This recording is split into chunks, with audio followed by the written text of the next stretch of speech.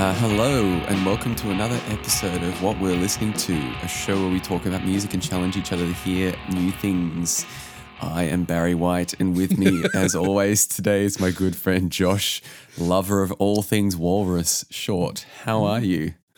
I'm very pleased to meet you, Sir Barry. I'm sorry that you're no longer alive for a number of years, but it's good to have you on. Just don't make me laugh, please. I'm sorry.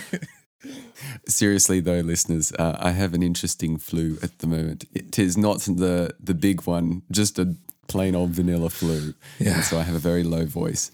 And so I use that as inspiration for my quiz today. Are you ready? Okay. In honor of my voice, which 90s cartoon had a character in it based on Barry White?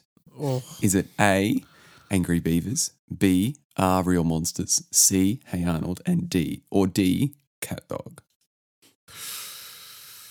I know he had an actual cameo in The Simpsons, that's for sure. In the snake whacking episode. Right. Oh, who's a low voice? Did you watch any of these shows, by the way? A little bit. I feel like it's Hey Arnold. Is that your final answer? Sure. Sorry, it's not Hey Arnold. I mean, maybe he was. I don't know. But the one that is definite is in Angry Beavers. It's an Angry Beavers. There's a character named Barry Bear. Subtle. Barry is obviously based on the late singer-songwriter Barry White. In it, he writes albums and that sort of thing, and does this low, cool voice stereotype.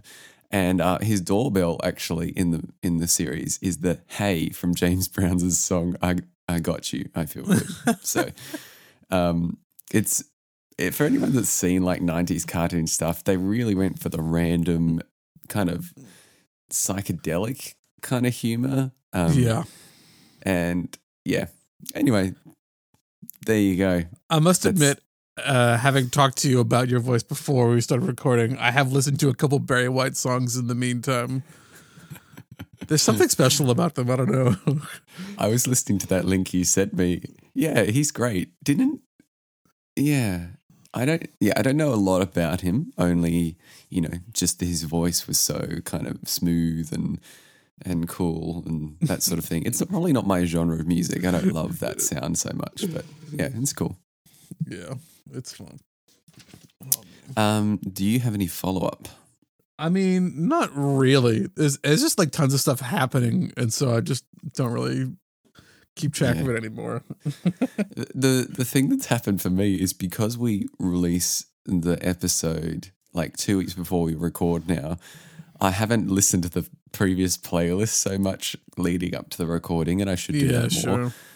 So if we don't have follow-up, that's fine. I don't have any follow-up. So no, I got none either. We could just backload it as always. Shall we head into reviews? Yeah, okay, let's do them. So I have been listening to the third album from post-punk Irish poets, the Fontaines DC. And I think it comes at like an interesting time. So like, in like a band's life, you have like the first record and like the kind of the breakout one, and then the second one, the sophomore, is often like, will they be able to keep the success rolling? So by the time you get to the third record, you start to have a better picture of what a band wants to do, I feel like. And I think we get a good picture of how the Fontaines like to craft music and what they like to talk about by this point, which is kind of cool. So this is their first number one in the UK, since there are no Taylor Swift deluxe CD release shenanigans to be had this time around. And that's right. They beat Taylor Swift in the charts or something. Yeah, it was a whole to do. So so this record thematically I think is quite interesting because it's mostly about dealing with fame and kind of that loss of a sense of belonging to a country or being like a single nationalistic person. Maybe nationalistic is too strong, but that kind of that loss of who you were before you were semi-famous, basically. And I've noticed that actually it's been a bit of a theme in a lot of the post-punk revival records that have been coming out in the last year. So that's quite similarly to a lot of the songs on the Black Country New Road record about Isaac struggling with being famous. And even the Idols, the last two Idols records are kind of been about that similarly as well. The kind of loss of being a band and more of being a famous thing. But the Fontaines are the one that's kind of taken in this more Irish national direction of being this kind of like weird half-breed Frankenstein monster. So that's kind of what the overall kind of feeling and theme of the album is, with like the deer imagery and the kind of hodgepodge being Irish, being British, being kind of national, international. Well, it starts with this song I can't pronounce. And also, I don't know what Skinty Fear is. Yeah, so Skinty Fear is something, it's one of the band members' grandmothers used to say. It's a, what's the word? It's a form of like not cussing, not expletive. Oh, my brain's not functioning. Just an exclamation or something? Yeah, it's an exclamation. It's an exasperation. It literally translated, I think it means the damnation of the deer, I think. Interesting. But it's just kind of something that she would say, and it doesn't really mean anything, and it's kind of a mutation of the Irish language. Yeah. So you kind of have those notes throughout this record. Yeah. That's cool. Yeah, so I think thematically it's quite enticing. You get the emotion of this record very confidently, like it's angry without being rage filled. It's quite dark and brooding without it sounds kind of like that. Yeah, but it doesn't like spend so much time making that happen. It's just kind of the way it is, which is I think one of the great things about it. Like these guys very confidently find the sound and stick to it and make it sound good. Yeah, it's a really good sound, and you're right. It's not kind of like screaming, kind of really intense. It's driving. It feels very constant. I really enjoyed listening to it. I particularly love that bass sound that they've got going on.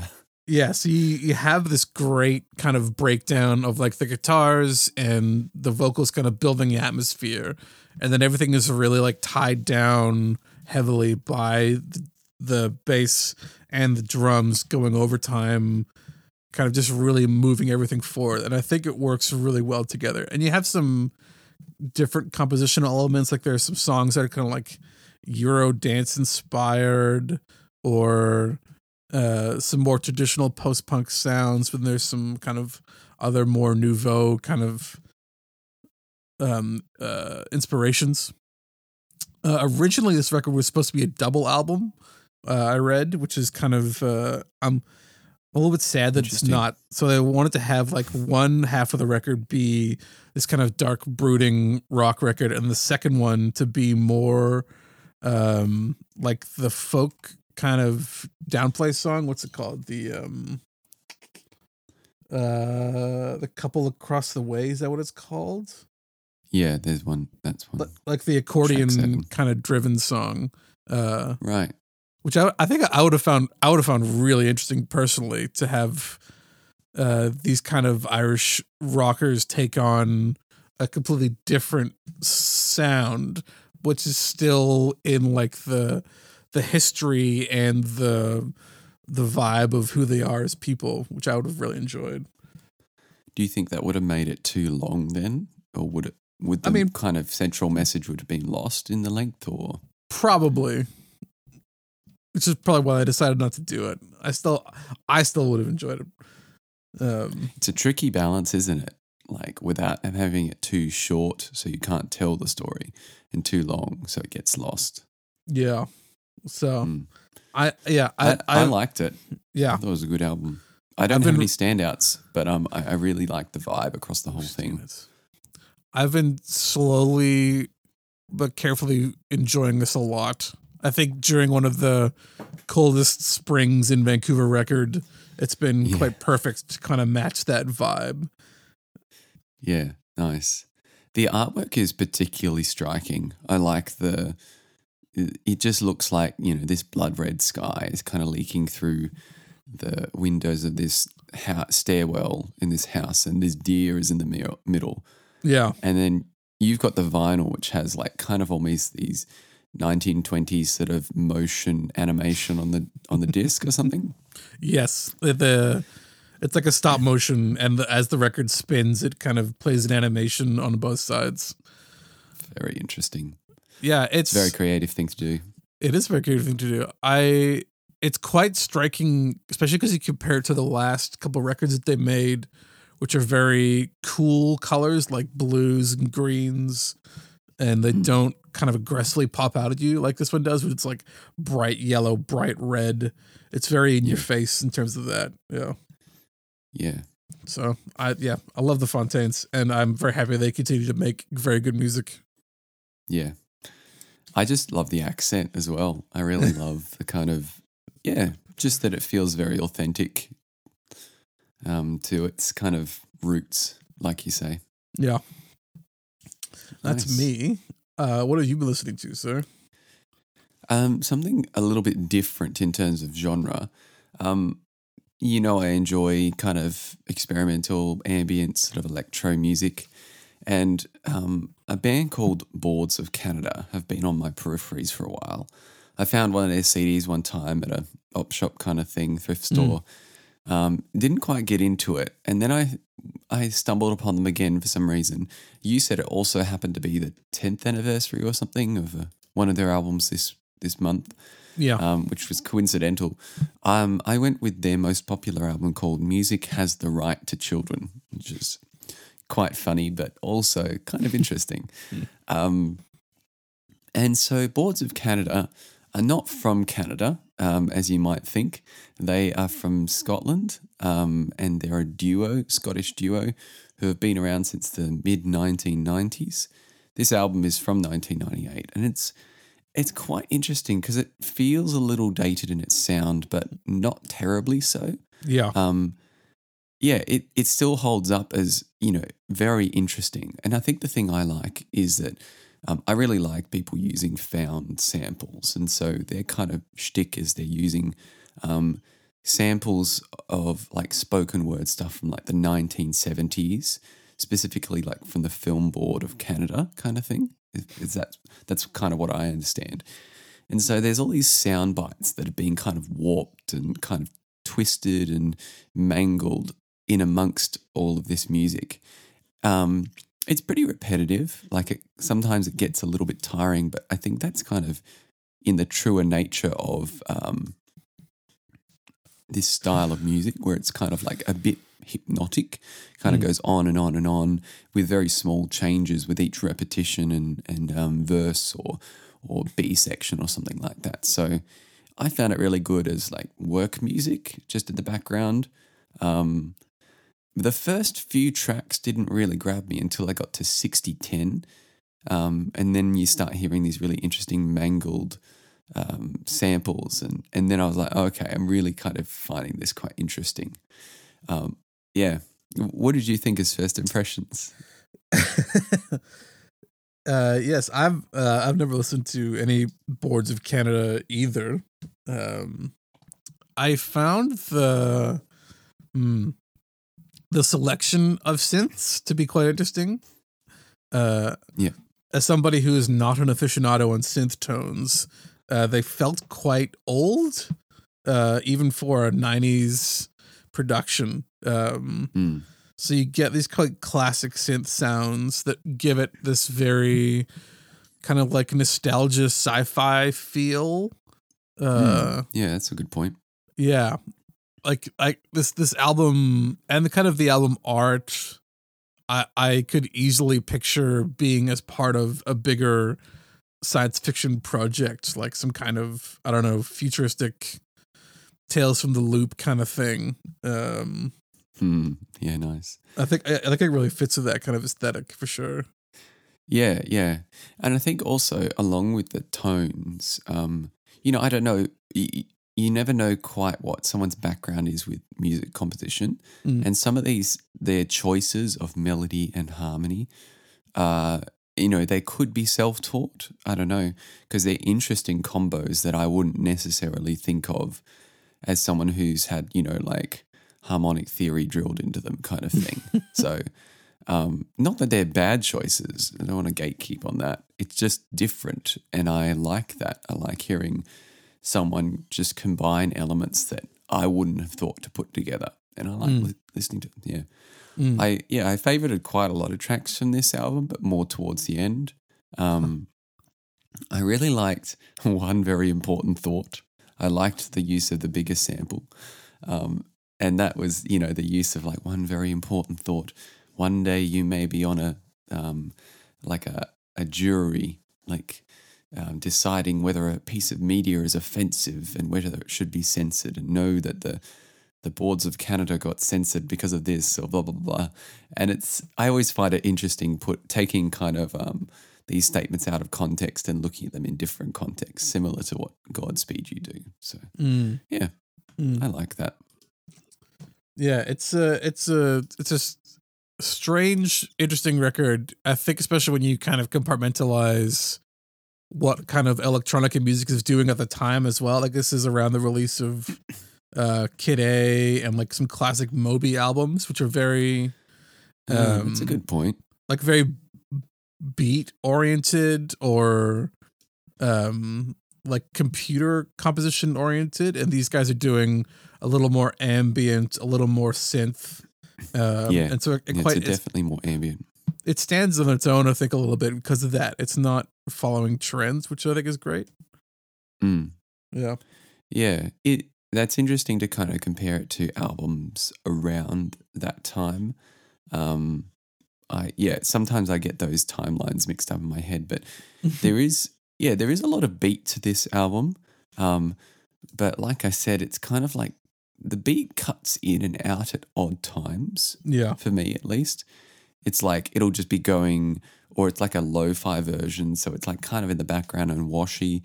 And then it kind of comes in and it almost contrasts everything which is happening already with these ambient synth sounds. So, yeah, I wonder how much is sampled. Is it more than just the voices? Is it like other things too? So, maybe maybe that's why it sounds older. Maybe they grabbed synth sounds from these 1970s productions too. It's quite possible. Yeah. Anyway, I should have dug into it a little bit more compositionally, but I enjoyed it. I thought it was cool. Yeah. So yeah, it's a bit of a monolith, so I didn't quite get through all of it. I don't think all the time. No, that's fine. Yeah, it's a big-ish album. 18 tracks, hour and 11. Yeah. No, I enjoyed it. I might delve into a bit more of their stuff later on, but yeah, for sure. That is Boards of Canada. All right. Yeah. Homework time? Homework time. So what did you give me, Usher? I've had a case of what Josh calls, I don't know why I gave this homework. I've been listening to a few podcasts, interviews with a man named Glenn Galloway, and he is a musician who I have reviewed music of before. He has a band called Soul Junk, and he has this kind of manic, yelled, kind of detuned guitar style, kind of Stegosaurus rock, as it's sometimes called. I reviewed one of their albums by Soul Junk, 1961, I think, last year. And I was digging into a bit of his older stuff and stuff that he was a part of. and found that he was a part of this band that had semi-popularity in the early 90s called Truman's Water. And I had listened to a little bit and I thought, I've been giving Josh some like soft, kind of a bit artsy albums. I'll just give him something really hardcore rock, see how he goes with that. Possibly it was a little too hardcore. So this is the most popular release by Truman's Water, at least by Spotify standards. What on earth is the name of it? I didn't write down the name. Let me just. It's got an interesting name, to say the least. Spasm Smash XXXOXOX Ox and Ass. So this, I must confess that listening to this album, I struggled to get through all of it myself. So it's a bit hypocritical of me, but hopefully you did the same and just decided what you felt like listening to and what you didn't. I thought it just might be a cool little foray into something a little bit more rocky, but tell me what you thought of this. Yes. This is a veritable assault to the audio senses, this album is. I mean, it's nice to go back to a time where people haven't quite figured out how to mix an album properly. I think that's also intentional. It could be. But yeah, I get what you mean, but I think it's also meant to be pretty rough. Yeah, so this is from 1993. So this is pretty early in the kind of 90s alternative phase where a lot of noise experimentation is happening and a lot of things from the 80s are being put behind them. So like sparkly production, echoey drums, all that kind of stuff is being put down. And so instead what you get is this kind of stuff, which is quite tinny, high filter, a lot of focus on kind of covering up what the vocals are doing and just pushing noise to the front. Good description. Yeah, I mean, you kind of get similar stuff all around. Like you have like early Nirvana does kind of this. Early Flaming Lips is a lot of this kind of stuff where it's just you can't really tell what's going on a lot of the time. It's just noise. So you have this kind of very particular sound, which is very acceptable in the early 90s. It's kind of hard to listen to now in some parts. It's just really thin for me. I don't know if there is a bass. Like listening to this, I'm not sure there is a bass player in this band, but it might be that it's just mixed like that. So who knows? Yeah. Either way. So you kind of get this kind of chaotic play production, sound production on top of what the band is actually doing, which I don't really have a good description of. There's a lot of multi-song ideas that kind of carry over between pieces, or some songs that are like 8 minutes long, and you kind of get like pieces of like math punk with like lots of like stops and starts,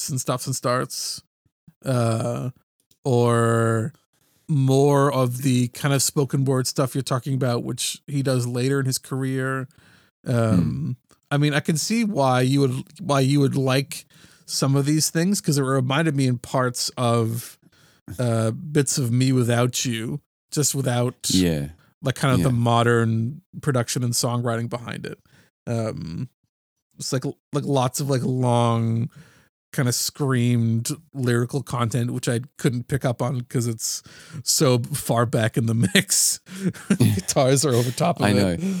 And he, for this album, or for Truman, as opposed to Soul Junk, which he primarily sings like Bible passages, Truman's Water is like stream of consciousness, like abstract stuff. So even if you could hear it, it would be pretty hard to understand. Yeah. I mean, I can see why they would have like a quote unquote cult following. Like there's elements of like The Fall or like early Pavement here too, with like some of the songs. But I don't know. It's a lot of chaotic mess, and it's also like 20 something tracks long, so it's quite big as well. Yeah, it's a double album. Yeah, I don't know. After listening to it once or twice, I don't think I'd call myself a convert to what's happening here. It's a little too much for me in some parts. Yeah, and I listened to it a couple of times too, and I can see elements of things I quite like interesting time signatures and just I do love a bit of dissonance every now and then. I like it as an expression, for these rambling lyrics and that sort of thing. It matches really well, but yeah, like you say, it's a bit hard to decipher what's going on. I imagine seeing them live would have been a pretty amazing thing, though. They and the thing that's really interesting, the reason I thought about giving it to you was that they've been influenced by lots of really interesting artists. He has a huge knowledge of underground music in the early 90s and late 90s. And I was listening to how he liked this album by a guy named Captain Beefheart. And I think I sent you this album he did, I think Trout Mask. Oh, that's right. Yeah. Yeah. So I was just digging into like his influences, and yeah, you're right. It's kind of like that Me Without You sort of stream of consciousness, spoken words sort of thing. But yeah, it's interesting. I think I could take this in small amounts. Yeah. But two discs of it is just kind of a little bit too much. Do you know what part of America they're from? I think it's California. Yeah. Okay, that's interesting. Because I could see this belonging pretty comfortably in the East Coast hardcore kind of scene of the early 90s, where like noise and chaos are a lot more found in like the Washington DC kind of area of music at that point. Yeah. I don't know. It's interesting that he's from California. Is always kind of, he's talked about that, but yeah, still writes this kind of music. Yeah, because I can kind of see where like this music would evolve from, like the kind of early 90s kind of punk bass, which is fairly simplistic, and then you stack more and more things on top of that, and you get to this kind of point. But it's still, I don't know. It's funny to imagine this on tape as well, like even thinner to some degree. Yeah, it's just like, oh man, what can you even tell what's going on? Yeah, like the thing. Yeah, so Glenn Galloway talks about how he once he kind of moved to alternate tunings, like he just never went back, and so you can hear like a lot of this. When he has a lot of strings on the guitar that I think are tuned exactly the same. So, if there's a slight discrepancy, you already get dissonance between two notes of the same pitch. And you can hear kind of this, it's crazy. It's just so much dissonance, even with the instrument itself, not only with what they're playing together. Yeah. So, yeah. Anyway, it's an experience. So listeners can decide for themselves what they think. It was certainly curious, I'll tell you that. I'm glad you enjoyed it. Do you want to tell the listeners what you gave me? Yeah, so I thought it was fitting, close to the fourth year anniversary of the death of one of my favorite singer-songwriters, Scott Hutchinson of Frightened Rabbit, to give Asher one of my favorite records ever made, which is Frightened Rabbit's second album, Midnight Organ Fight. Yeah, so I could talk about this for a very long time, but I was curious to see how Asher would receive this album. So what did you think about it, sir? Well, you already know how I received this. This has made it to my top of 2022 list already. So this has basically been the main thing that I've been listening to for the past 3 weeks. Since you gave this to me, it's just kind of been consuming my mind. Like I've been waking up with these songs in my head. I watched most of that Tiny Changes documentary, and I've been just thinking about yeah, about, Scott Hutchinson and this band and how it connects to other bands I like and that sort of thing. I really like this album. Every song. I don't think there's a song in this that I don't like. There are songs that I like the mostest out of the songs I already like. But it is quite an incredible album. Who's the dude from Postal Service? Ben Gibbard. Yeah, he's talking about on the documentary, and he says, like, when you get older, you've heard a lot of music. And so sometimes when stuff comes along, it doesn't kind of grab you as much because you've just heard so much stuff. But then some albums come along and they break through and just grab you. And this album has done that. And it's not new as in genre, new, that sort of thing. It's like a combination of all the elements, the songwriting, his voice, the style, all this sort of thing. So Scott, the Midnight Organ Fight is Frightened Rabbits album. They're from Scotland. It's kind of like a folk rock album. Like it's kind of the predecessor, what's the word? Precursor to like Mumford feel, but less pop, a lot more kind of rock. Yeah, I have that in my notes as well. I think folk music in like the mid 2000s was having a bit of a identity crisis where it's split into kind of the Mumford and Sons like heavy nostalgia positivity kind of angle, or like the Frightened Rabbit where you write these like really intense personal storytelling songs, which are like exceedingly honest and earnest instead. Yeah. Old Fashioned probably is a Mumford song on this album. It's very much it's probably the happiest of the songs. And as you say, this album is very sad lyrically. Like it's a breakup album, and also has, hints of kind of his own depression and that sort of thing, like in Floating in the Fourth. But it is, like this constant wrestling with relationships and all these issues. But like I think on every song there is a hook. It's not a typical like here's the like hook. It's like there's something about his voice and the lyric which brings me in every song. I don't really know which ones to pick as my favorites. Sure. I'll just talk about a few that I really like. So I was not expecting to hear Aha take on me all of a sudden. It was a hurdle this week, man. It's on my mind. Good Arms versus Bad Arms is one of the first. It's like such a simple chord progression, but his lyric lilt, the like Scottish half broken voice, just the beautiful melody that he creates.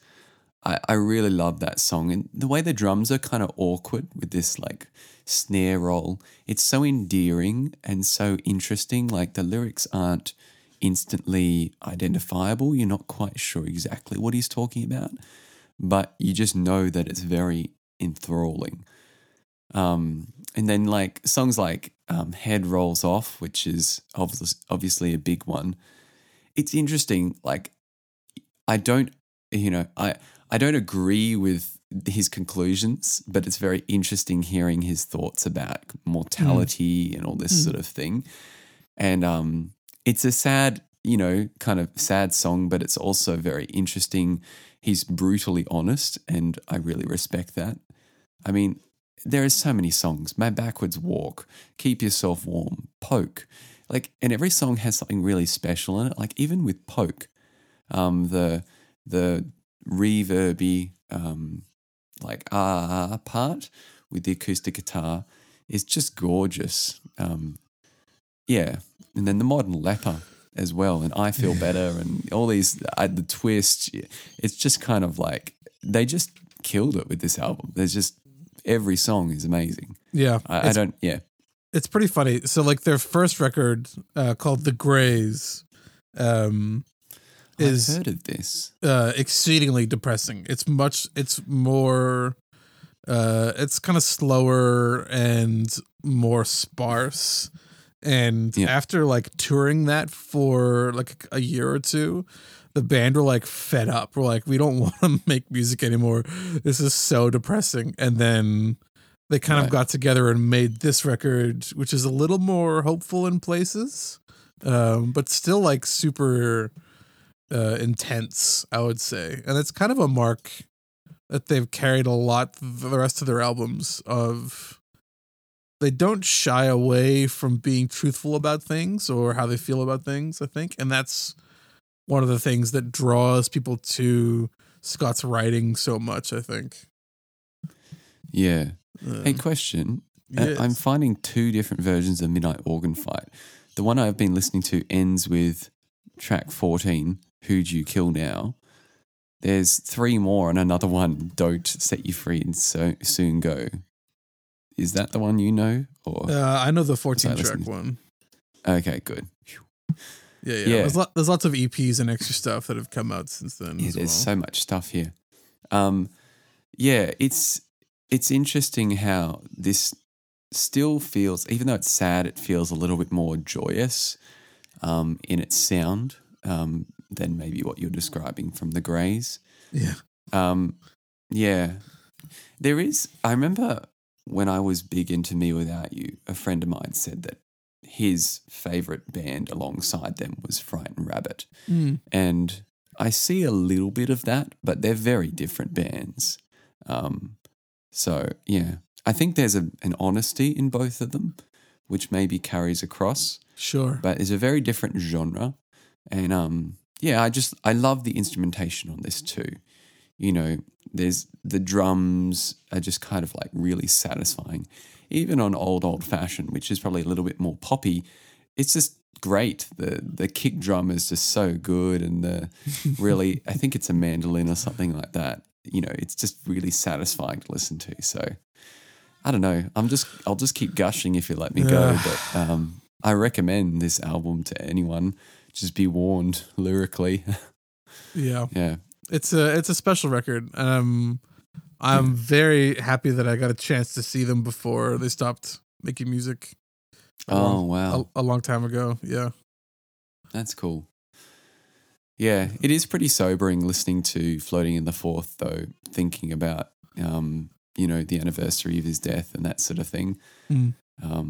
So I haven't yet listened to the cover album of this one, but yeah, it looks like there's some interesting artists on there. Yeah, that could be catch up for next time. It's some of the songs, some of the versions are good, some of them are okay. It's funny that it's such a passion project. For anyone who doesn't know, they the band was organizing a 10th anniversary version of this record where they got lots of their friends to cover different songs from it.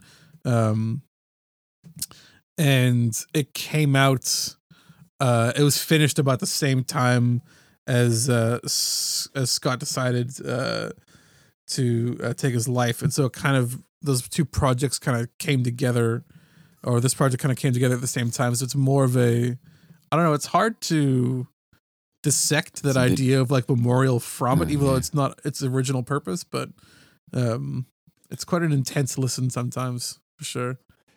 Yeah. But interesting, very interesting. Yeah. I'm glad, thanks for sharing that with me. I'm very glad you enjoyed it. I love Frightened Rabbit. They're one of my favorite bands, period. And I'm glad you like this album. Yeah. Yeah. Well, 3 out of our 4 reviews from the north of the UK kind of thing. Yeah. Oh, is Ireland in the north too? Yeah. No. 2, yeah. To the west. Ireland and 2 Scottish bands. So, yeah. Some great music coming out of the UK. Absolutely. From ages ago and from now. All right. Honorable mentions. Mentions times? Yeah. A couple of random things I've been listening to. I stumbled upon this strange release by an artist called Dungeon Item. Probably one of the worst band names I've heard. No, it's not terrible, but it's just odd. I follow some people on Bandcamp, like listeners, and every now and then people who buy things, it kind of comes up. And there's this little EP. It's called 1-1, as in World 1, Level 1 kind of thing, for listeners who are not gamers. This little EP, it's like a chiptune album, but with pop lyrics on top. I kind of feel like it's as if Ben Gibbard again and Toby Fox teamed up to write an album, but possibly also with the lyrical kind of teenagedom of like bands from the 90s like Blink-182, because it's also like a kind of breakup or sad relationship album. So I found myself listening to this again and again. I think that the vocals would have sounded better, produced a little bit more, but the kind of low fidelity kind of bit rate has been they've been crushed a little bit, and it works really well. So I don't know. I think I've revised my statement, and I really like it as it is. So I think it's on Spotify, and I really liked it. 7 songs, and it was like, should I review this? This is great. So check that out. It's quite good. Yeah. Secondly, big news, Half-Handed Cloud has a new album coming out in June. My June is turning out to be your April. I have so many releases in June, but I've worked it out. I've got it in an order, so all good. So Half-Handed Cloud is releasing his 7th LP, Flutterama, and has put out a song called Handles, and he has used some wacky kind of production things on this, sped up wood blocks, and kind of he uses a lot of like, rather than using a synth, he'll kind of record things and then warp them through tape manipulation so that they kind of sound a bit different rather than just like using a synthesizer. There's a big write-up on the Asthmatic Kitty website about this. As always, Sure. The way he produces music is just incredible. So I'll put that in the show notes. Do you mind me asking, when was his last record released? I think it was 2013 or 2014. So it's been a little while. Yeah. I think he's moved around the world a bit since then.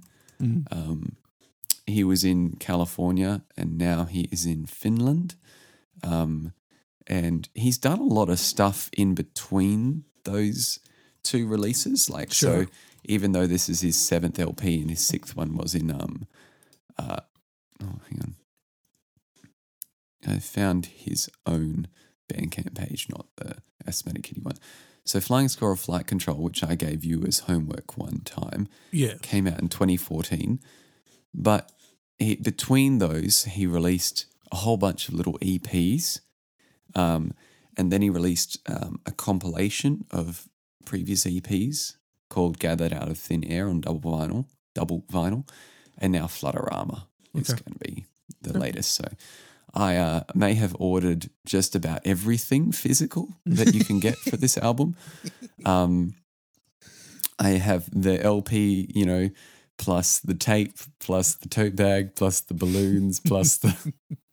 This was my vinyl splurge for the year. So I'm very excited about this one. I am a big fan, as you know. And I'm really excited to hear what this album's like. So, oh boy. Yeah. Yep. A couple of other quick ones. I got tickets to go and see Bier. Woot. Oh, so jealous. Sorry, man. I'm so far away. I know. He's opening for an artist called Laney, who I've never heard of.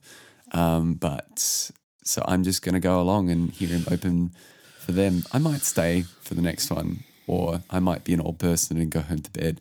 Who knows? But I'm really looking forward to hearing him play some of the stuff that we have talked about so much. He's got a 4-piece band, he tells me, so I'm looking forward to hearing that. And did you want to talk about Arcade Fire? We could talk about them if you want. I didn't have them down on my honorable mentions, but we could talk about them. I've got it down because there are things I did enjoy about this album. We have both been lamenting. Did you like that meme I sent you of Garth Marenghi's? Exceedingly accurate. I know writers who use subtext, and they're all cowards. They're all cowards. So I think we've had a bit of an issue with the lyrics on this one, but also with the sound.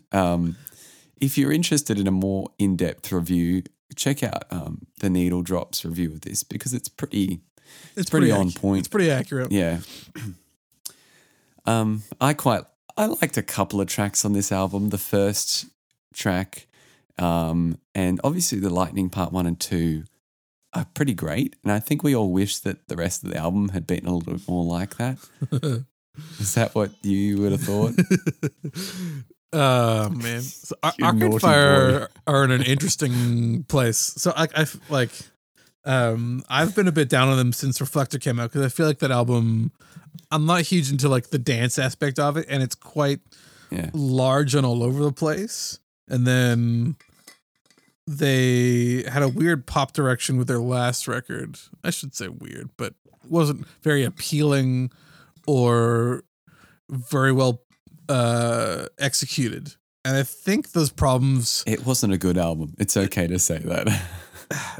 Those problems still exist, I think, with this record, where they have ideas, but they're not pulled off well, I would say.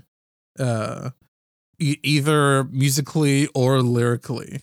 So, like, you have this kind of repeating theme of like some kind of like weird dystopia that this album is a part of. And you go from like despairing at the end of the American Empire, and then you move kind of towards the end of the record of finding that like, oh yeah, love holds everything together. But like it's really hollow and I don't know, like semi-juvenile in the way that it's written. I really, the lyrics really bugged me on this, and that's rare for me that like lyrical content would A, stand out first, and B, would like really annoy me. I think because they've done such a good job with lyrics before. Yes. I was saying to you that The Suburbs was very, very cleverly done because there are two readings of it. Surface level, it's this dystopian future where World War III breaks out in the suburbs, and it's kind of like it's the story told from people living in this new age. But it's not really about that. It uses that story to tell other stories as it's a medium. Yes. Whereas this feels like it's just trying to tell the story face value, it's no just subtext. It's just surface level. Like I unsubscribe, forget season 5, I unsubscribe. Like that's like what? Oh man, it's gonna get me angry. So I don't think this album knows what it wants to do, frankly. It's what it has like. It has multiple starting points, which is like weird. Yeah. And it has like all these inspirations of like early Bowie and like pieces of Queen, but just like the worst versions of those.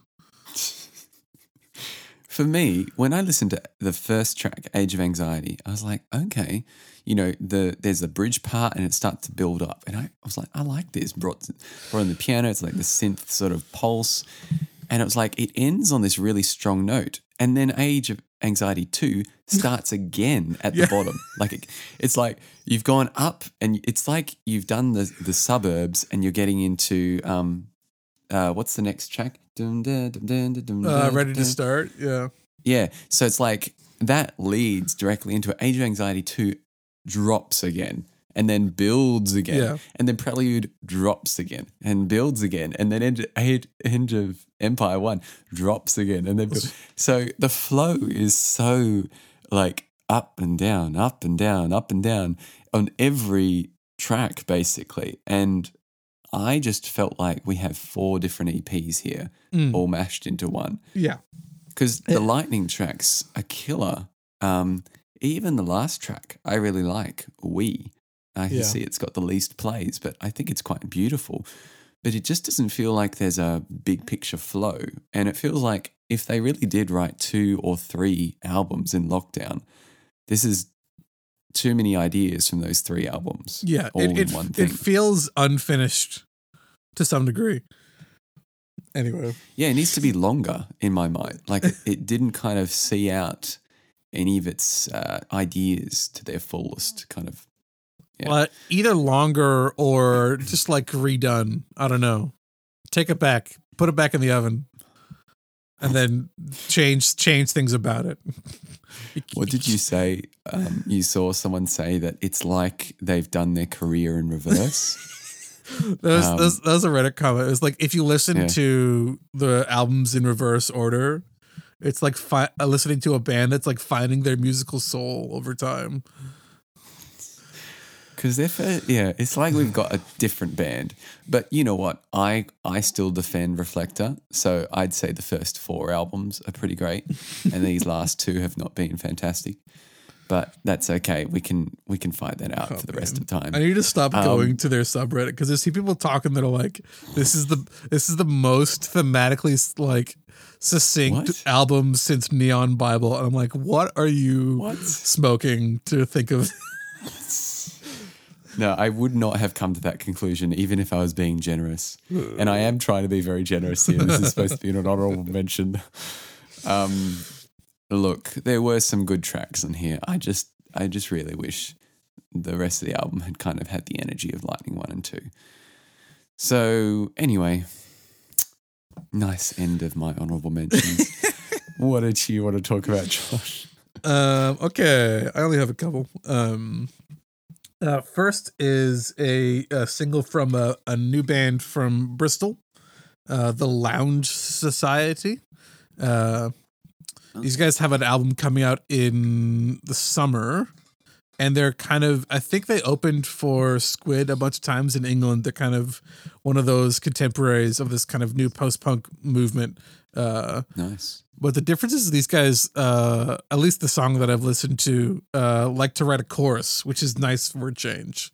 So there's some kind of actual melody tonality to some of their music, which is kind of enjoyable. So I'm a big fan, and I love the second half of the song has this really cool kind of percussion breakdown, which I'm a big fan of. So the Lounge Society. Next is a new single and a new record coming out from Australian artist Julia Jacklin. Oh yeah, I've talked to her about her a little bit before. I think she is awesome and has this very unique kind of sound she's built for herself in the musical soundscape of like lots of strings, lots of kind of roomy guitars, but also her vocal quality is quite unique. And so this upcoming album, I think, is going to be quite interesting because she's gotten more, attention, some more money. So the production will be stepped up. And she's hired a lot of Canadians to play in the band for her. People like Owen Pallett and from like First Aid Kit and stuff like that. These kind of interesting indie bands from around Canada. So it could be a very interesting mix. I'm excited to see where she goes for that. So she's released the first single from that, which has been good to listen to. I didn't know that she was an Aussie. And she must be either living overseas or doing stuff remotely. That's cool. Yeah, I think she's from WA. No way. That's cool. I am not 100% on that, so I will not. For the link. I will not stick to it. Yeah, and then I've been listening to a live album from a band called Dawes, Dawes. Dawes. I don't know if you ever heard of that band Dawes, Asher. They're quite American. No. They As in DAW, like digital audio workstation. There's an E after the W. Oh, gotcha. Sorry, yeah. I was just looking up Julia Jackson. She's from Sydney. Okay. And I missed what you said, but yeah. So Dawes are kind of, they had this, they've been part of this kind of heartland Americana rock revival, like Springsteen kind of stuff. That's been kind of slowly building in America for the last little while. And they've managed to work hard and carve a little niche out for themselves. And I appreciate a number of their songs. I think their albums are a little too much for me, but every so often I'll check back in and see how they're doing, and they'll have like one or two songs that are very interesting. And so they've recently put on a free live show from a building, I think in Los Angeles.